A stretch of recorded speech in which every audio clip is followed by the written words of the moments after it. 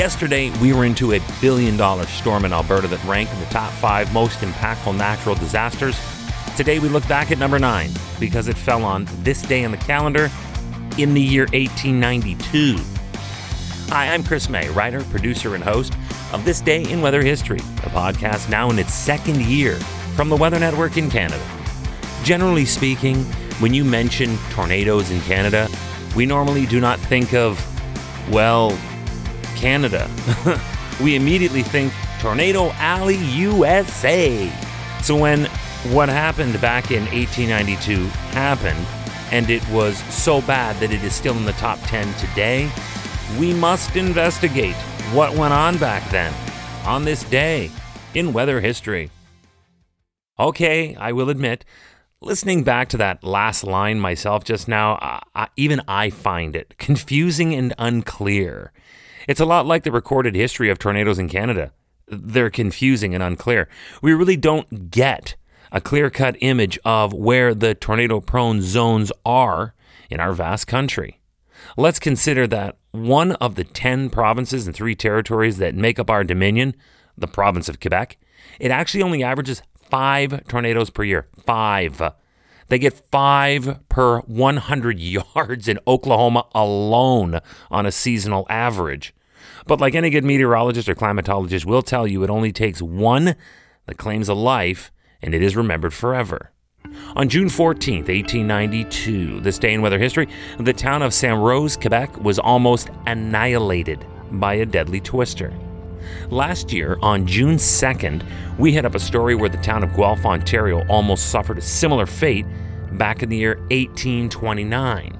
So you will forgive me if I take into consideration that the scale of devastation is much different when comparing today to back then. But then again, at the same time, today's population density is a lot greater, so I guess it balances itself out, I suppose. Modern day Saint-Rose is beautiful. It is a district in Laval, Quebec. It originated as a village back in the year 1850 and remained its own independent town until it was included in a municipal merger on August 6th of 1965, which essentially amalgamated all the municipalities on Ile Jesus into the single city of Laval as we know it today. Saint-Rose is best known for being home to a church that dates back to the year 1740. This historic site is also a tourist place for Vieux Saint-Rose, a charming area known for its beautiful old period houses and fine cuisine and restaurants. And oh my, I do like the sounds of that. Welcome to year 2 of this podcast. Right now, you're listening to the full version of today's story on your favorite podcast provider. But there's also the daily podcast video short. They're shot right here in my podcast recording studio, so you get that perspective. But oftentimes, they will include visuals from that day's event, from when it happened, in weather history. So after listening to the full story, go check out the podcast video short on television or online anytime at theweathernetwork.com/weather history. Okay, I'm sorry. I got sidetracked into cuisine and beautiful towns, and I forgot that I was in the middle of a reflection on how common tornadoes actually are in Canada. Let's get back to that.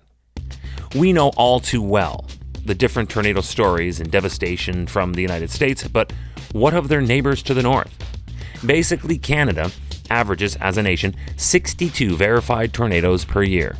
Saskatchewan has the highest per province with about 18, followed by Alberta with an average of 15, then Ontario with an average of 12 to 13 each year. And then Quebec rings in, as I mentioned off the top, with an average of only 5. But again, like I said, all we need is one to take a life, and it makes history, like it did on June 14th of 1892. Back then, it made enough of a mess to keep it relevant for over 110 more years. It was so shocking for its time back then. The following article appeared in the Davenport Daily Reader from Iowa, and it read, I quote, "The village of Saint-Rose, a fashionable summer resort, was entirely annihilated yesterday by a cyclone, the debris being deposited in the fields around and about. Among the 6 who died in this event, 3 were children. Wilfred Onime, aged 7, Julia Jolie, aged 6, Stanley Dalbien, aged 8, It also claimed the life of ex-Mayor McElroy. Many towns in the vicinity were badly wrecked, and of the 26 injuries, 20 of them were serious on this day in weather history. Tomorrow is June 15th, and I have a real brain twister of a story for you. This event was so rare that it made this podcast. Enough said. It is a tornado story, but this tornado spun the wrong way. And I don't mean wrong way like, when we go to England and they drive on the opposite side of the street than what we're used to. I mean, this was physically and atmospherically wrong for how this happened. It all unravels tomorrow on This Day in Weather History with me, your host, Chris May.